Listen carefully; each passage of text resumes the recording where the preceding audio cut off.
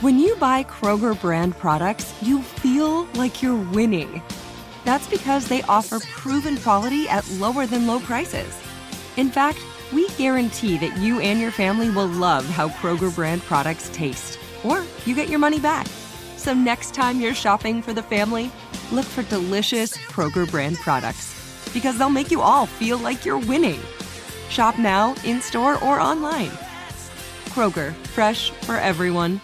At JCPenney, fashion counts for everybody and everybody.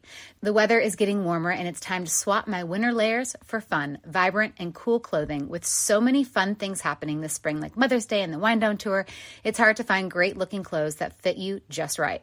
That's why I love JCPenney. JCPenney has so many stylish and comfortable options for so many different body types. I've been blown away by their selection, and everything hugs my body in all the right spots. Refresh your wardrobe this spring with style that gets you. Something to wear that fits your favorite moments of the season at prices that feel just as good. Discover brands that get you and put style and comfort first, like Worthington and Liz Claiborne for her, each in women's petite and plus sizes. Here, spring comes in all shapes, sizes, and colors. JCPenney, make everybody count. This is Asked and Answered Questions with Tom Opferman and Steelers Digest editor Bob Labriola. Labs has been quite the past week for the Steelers. They got a win after their bye week over the Saints. They open up the new Hall of Honor Museum. It's everything coming up Steelers in this past 7 days. Yeah, it was a nice week, you know, in terms of a lot of things. And one of the things you didn't mention was the Hall of Honor class of 2022 was inducted, of course, officially on Saturday night, the night before the Saints game, and then presented to the crowd at halftime the following day at Acrisure Stadium. And, you know, in the museum, you know, it's been something that's been in the works. I think the first meeting for that was July 2021. So it's been, I don't know, do the quick arithmetic, 15, 16 months in the making. And, you know, we've gotten a lot of good reviews on it. You're our very own Mike Pursuta, part of the DVE Morning Show, the broadcast from the Hall of Honor Museum last Friday. Right. Did the morning show from there. He referred to it as Disneyland for Steelers fans. And there's a lot of things there to see. A couple of interactive things. I think one of the highlight interactive things is going to be the broadcast booth, where fans can actually submit their own call to one of the great plays in franchise history. And then you get after you finish doing it, you get an email of the audio of your call with video of you making the call, so that, you can either have it to show all your friends or have it to try and keep it off social media if, it was something less than outstanding. But, as I said, I think it's fun. It's informative. Hopefully it's something that Steelers fans enjoy. Let me just say this, though. Anyone interested in visiting it, go to the website. Yep. Across the top nav bar, you'll see a link. It'll say Hall of Honor Museum. Click on that, and it'll take you to another, icon. Click on Book a Tour, and that's the way you have to go. You can't just walk in. I mean, it's not like going. It's not the Smithsonian down in D.C., right? Right. You can't just stroll on in. Yeah, because it's not so large that you could they could handle hundreds of walk-ins at any time of the day. So it is kind of more organized, maybe is a better way to put it. And tours last an hour, so it gives everybody plenty of time to kind of see everything they want to see. And it also allows, for more fans to have an opportunity to take part as well.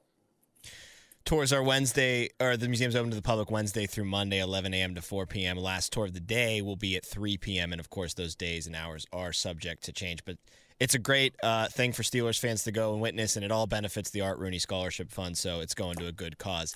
as well. Let's get into the questions today on this edition of Asked and Answered. We obviously start with a quarterback question. Our streak continues to stay alive, and everybody in this town seems to be talking about Kenny Pickett the past 48 hours anyway, so why should we be any different? Sean Williams from Youngstown, Ohio asks, while we're still in the rookie season of Kenny Pickett's career, if we did end the season with a top 5 draft pick, do we take a quarterback who was a higher draft grade just to have all options on the table, or are we now fully committed to Kenny for the foreseeable future of his rookie contract? Yeah, I'm not. I would not be in favor of picking a quarterback 20th overall, which is what the Steelers did to get Kenny Pickett, and then based on Sean's question, then using a top 5 pick in the very next draft on another quarterback. I mean, I just. That's malpractice by the scouting department. Because if you weren't sure about the guy you picked 20th overall, you shouldn't have picked him 20th overall. Because 20th overall is still, in my opinion, high enough where you're picking a guy that you believe is going to develop into a quality NFL starter. Picks are too valuable. Premium picks in the first round are even more valuable than that. And to spend them in back-to-back years on a position where only one guy plays at a time is just it's not the way to build a team. I mean, I understand the Arizona Cardinals did it recently. They drafted Josh Rosen 10th overall in 2018. Then they came back the next year with a new coach who had to have Kyler Murray, so they used the first overall pick on him in 2019. But, I mean, I just think that the Cardinals put themselves back as an organization by doing it that way. And I would be opposed to the Steelers following that path as well. And hey, I mean, the jury's still out as far as Kyler Murray is concerned. It might not have even been a good choice even at that specific position for the Cardinals going back-to-back with first-round quarterback picks. Jeff Bankovich from Elizabeth Township, Pennsylvania. Let's say the Steelers have a losing record, but they finish with a 5-1 record against the the AFC North Division. Would they qualify for the playoffs? Okay. Every division sends one team at least into the playoffs, the team that wins the division. Now, to determine the winner of the division, you got to get into the tiebreakers. Okay, head-to-head, record versus division opponents, et cetera, et cetera. Now, but the tiebreakers don't come into play at all unless 2 or more teams are tied atop the division with the same overall record. So in the scenario here that Jeff paints, 5-1 record within the division but a losing record overall, I don't think the Steelers would be tied atop the division and overall record to activate the tiebreakers. So, based on the reality of the submission, I would say no, they would not qualify for the playoffs. But it has nothing. But it's only because their overall record wouldn't be good enough, as opposed to their good record in the division. If you understand what I mean. Yeah, it's not like conferences in college football, where that's really the only record that matters. You have to take your entire body of work into account in the NFL. Right, yeah. Kevin Walter Meyer from Hampton, Virginia. Coach Mike Tomlin is taking a lot of heat for how bad this team is. After Terry Bradshaw retired, how bad was the team the following year? Well, Terry Bradshaw retired following the 1983 season. Okay, so the 84 Steelers would have been the first team of the post-Bradshaw era. The Steelers still had some Hall of Famers left over, from the 70s on that 84 team. But still, the 84 Steelers struggled. They needed to win the last 2 games of the regular season to qualify for the playoffs, and they did so by a combined 9 points. They were 9-7 and won the division to get into the playoffs. Then the Steelers went to Denver in the first round of those playoffs, where they were going to play the AFC West champion Broncos. And I think that, the Broncos and the fans in Denver had a little bit of the same disease that the 94 Steelers and Steelers fans had in looking past the San Diego Chargers, because everybody in Denver in 84 was talking about Dan Marino's Dolphins against John Elway's Broncos in the AFC Championship game. But the Steelers managed to win there with a very run-heavy offense. But then the Steelers got to go to Miami to play Dan Marino's Dolphins and got spanked 45-28. So then in 3 of the next 4 seasons, the Steelers were 7-9, 6-10, and 5-11. So, losing that first ballot Hall of Fame quarterback is not something that's easy to overcome. Chris Galloway from Fate, Texas. What are your thoughts on Chase Claypool being traded? I got to be honest. I'm surprised that a team was willing to give the Steelers more than they spent to draft Chase Claypool back in 2020. Yeah. Now, to refresh everyone's memory, Chase Claypool was the 49th overall pick in the 2020 draft. That was the draft that the Steelers had traded their first-round pick to Miami for Minkah Fitzpatrick the previous year, okay? So, 49th overall, you do a little arithmetic. The Steelers picked Claypool 17th overall in the second round. So, unless the Bears turn it around in the second half of this season, it's a very good chance that their number 2 pick could be in the top 10.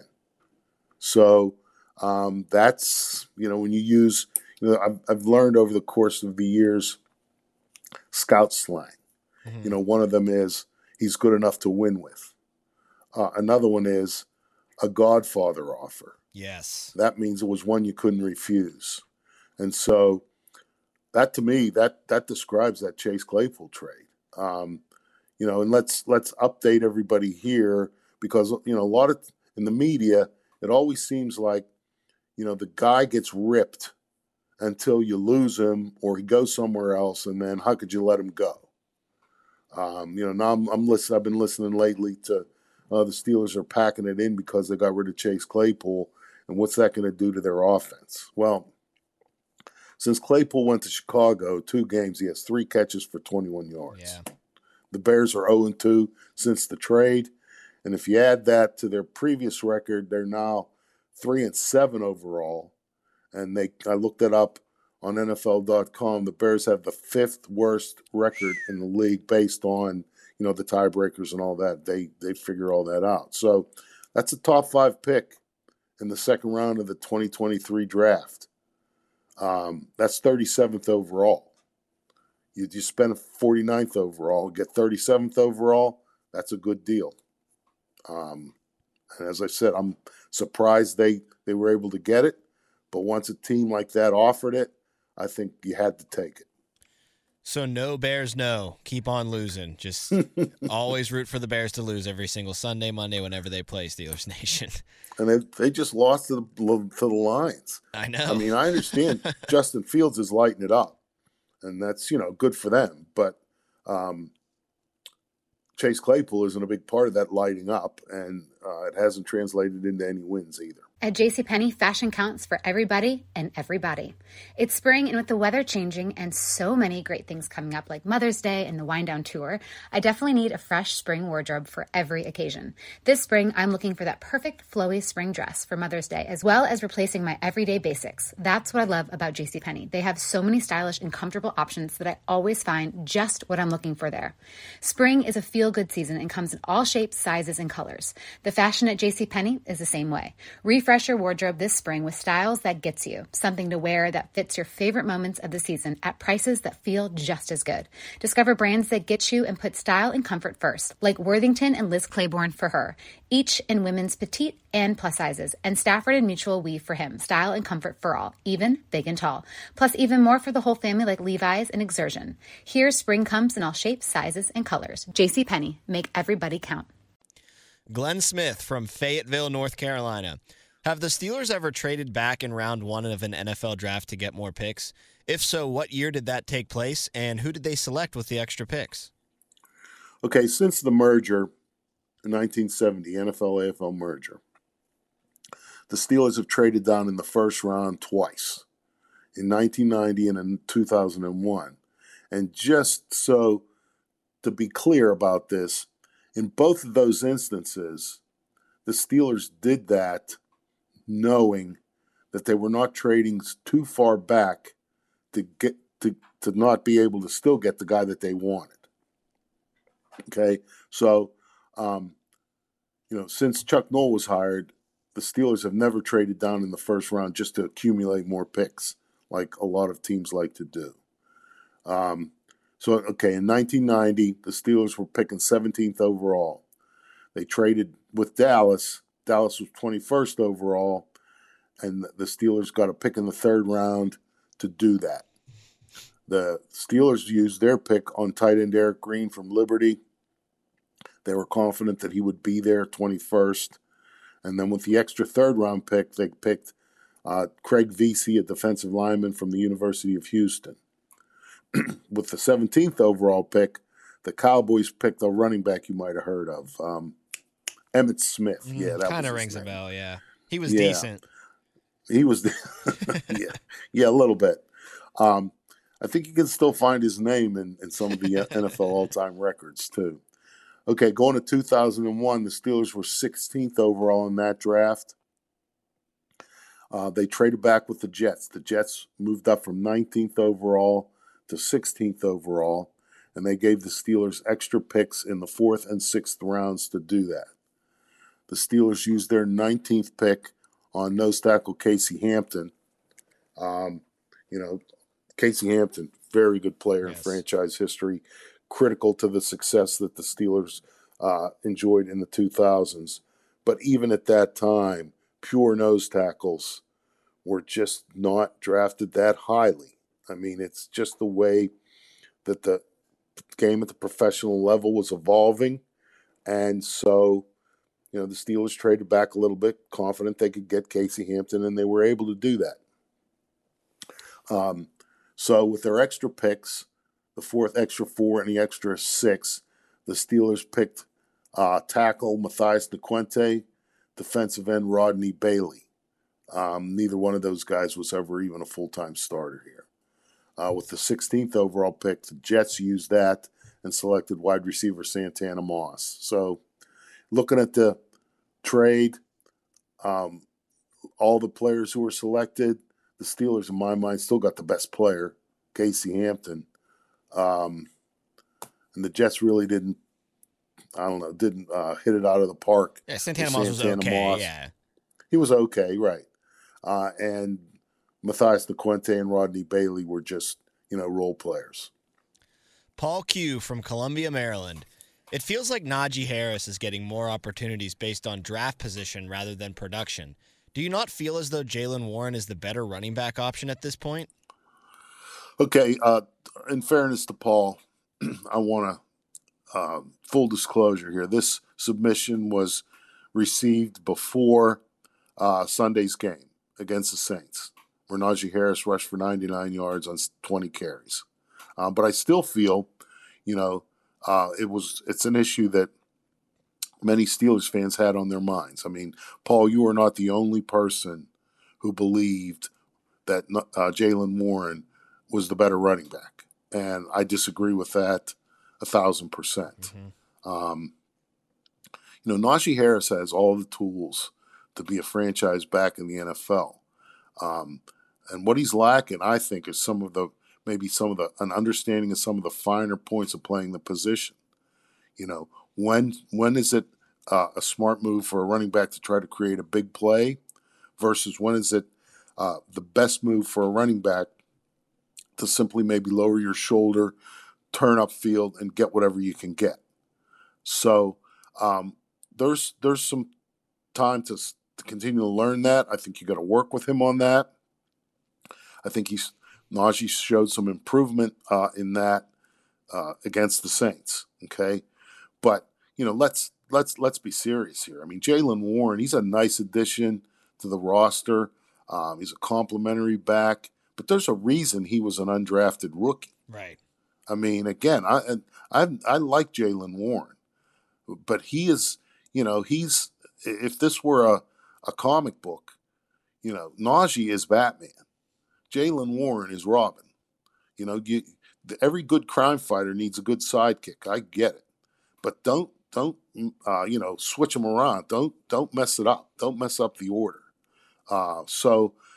In my mind, until Najee Harris either refuses to be coached on some of those finer points that I mentioned, or he ignores what he's being told, or any of that kind of stuff, this guy has the pedigree to be a franchise back in the NFL. And so you work with him and you try and develop him. I mean, he's not even 2 seasons in yet.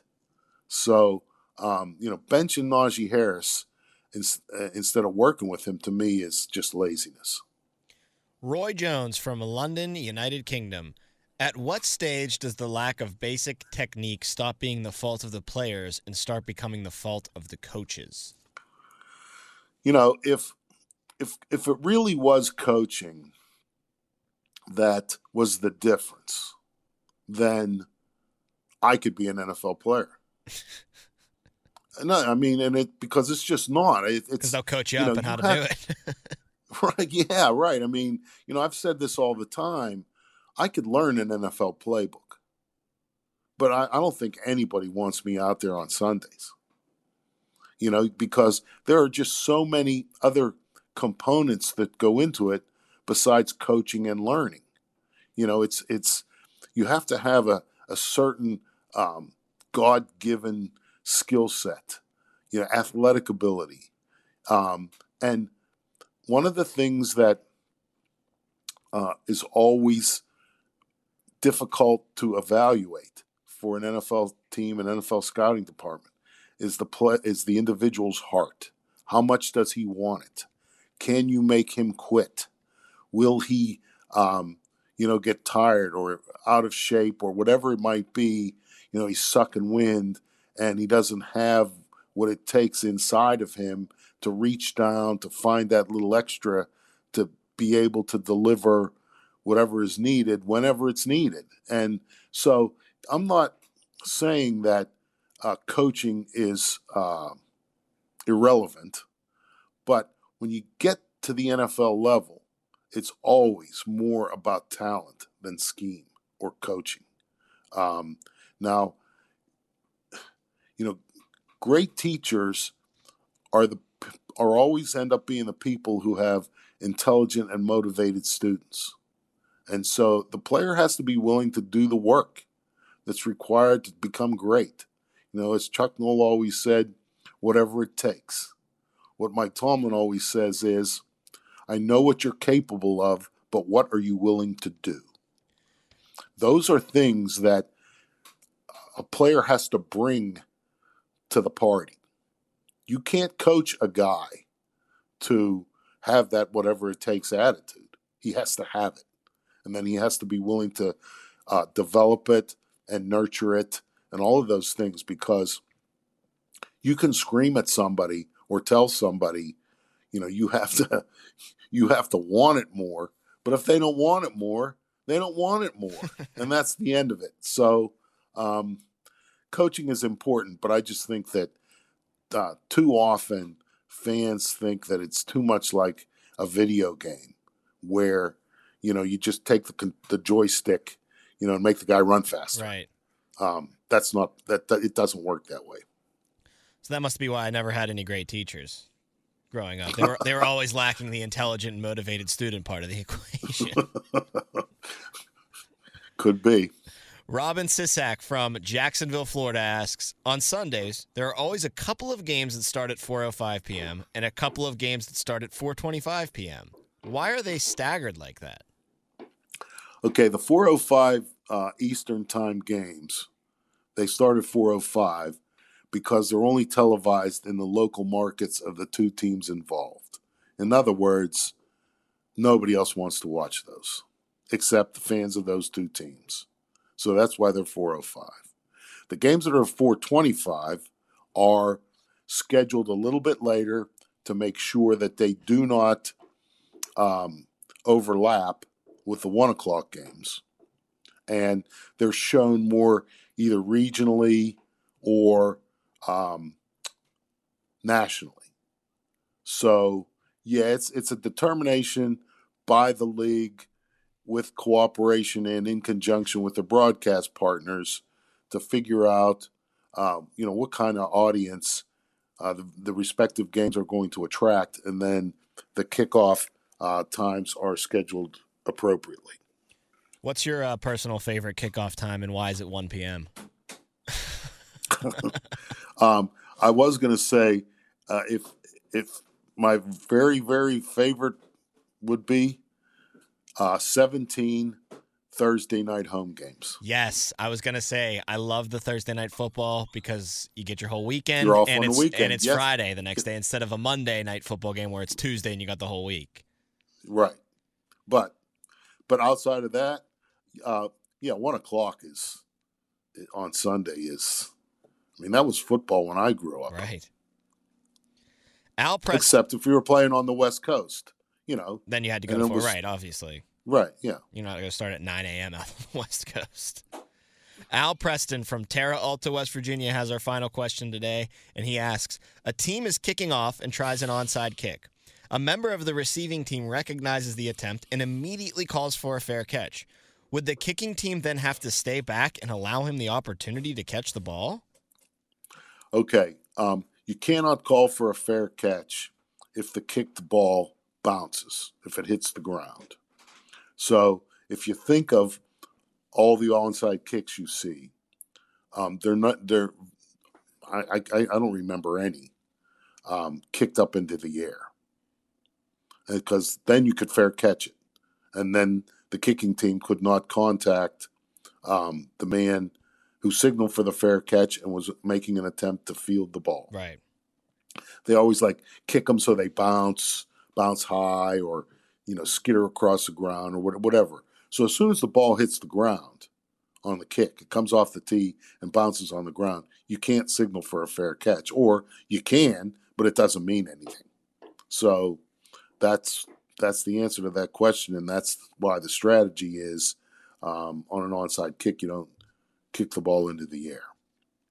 Well, that'll do it for this edition of Asked and Answered. Always appreciate you guys getting your questions in for us to read and discuss. If you want to be heard on this podcast next week or in the weeks to come, make sure you get your questions into Labs right now. Steelers-Bengals this Sunday at Acrisure, 4:25 kickoff now instead of the primetime game. So if you haven't heard that news yet, where have you been? But make sure you adjust your schedule accordingly. For Bob Labriola, I'm Tom Opferman, and this has been Asked and Answered. Open a limited-time 11-month certificate at Kemba Financial Credit Union. At 5.25% APY, it's more than triple the national average, plus it's a safe and secure way to grow your money. Visit your local branch or kemba.org/cb for details. Offer expires May 31st, 2024. APY equals annual percentage yield. Restrictions apply. $500 minimum and $250,000 maximum deposit. Advantage status required. Comparison based on bank rate average. Federally insured by NCUA. You ever get that feeling like the concrete jungle's closing in? You crave wide open spaces, the chance to chase your own dinner, or just breathe clean air. Well, listen up. There's a whole world out there waiting, and finding your piece of it just got easier. Head over to Land.com. They've got ranches, forests, mountains, you name it. Search by acreage, price, location. They've got it all. No matter what kind of wild dream you're chasing, Land.com can help you find the ground to make it a reality. So quit dreaming. Head over to Land.com, find your open space, and get out there.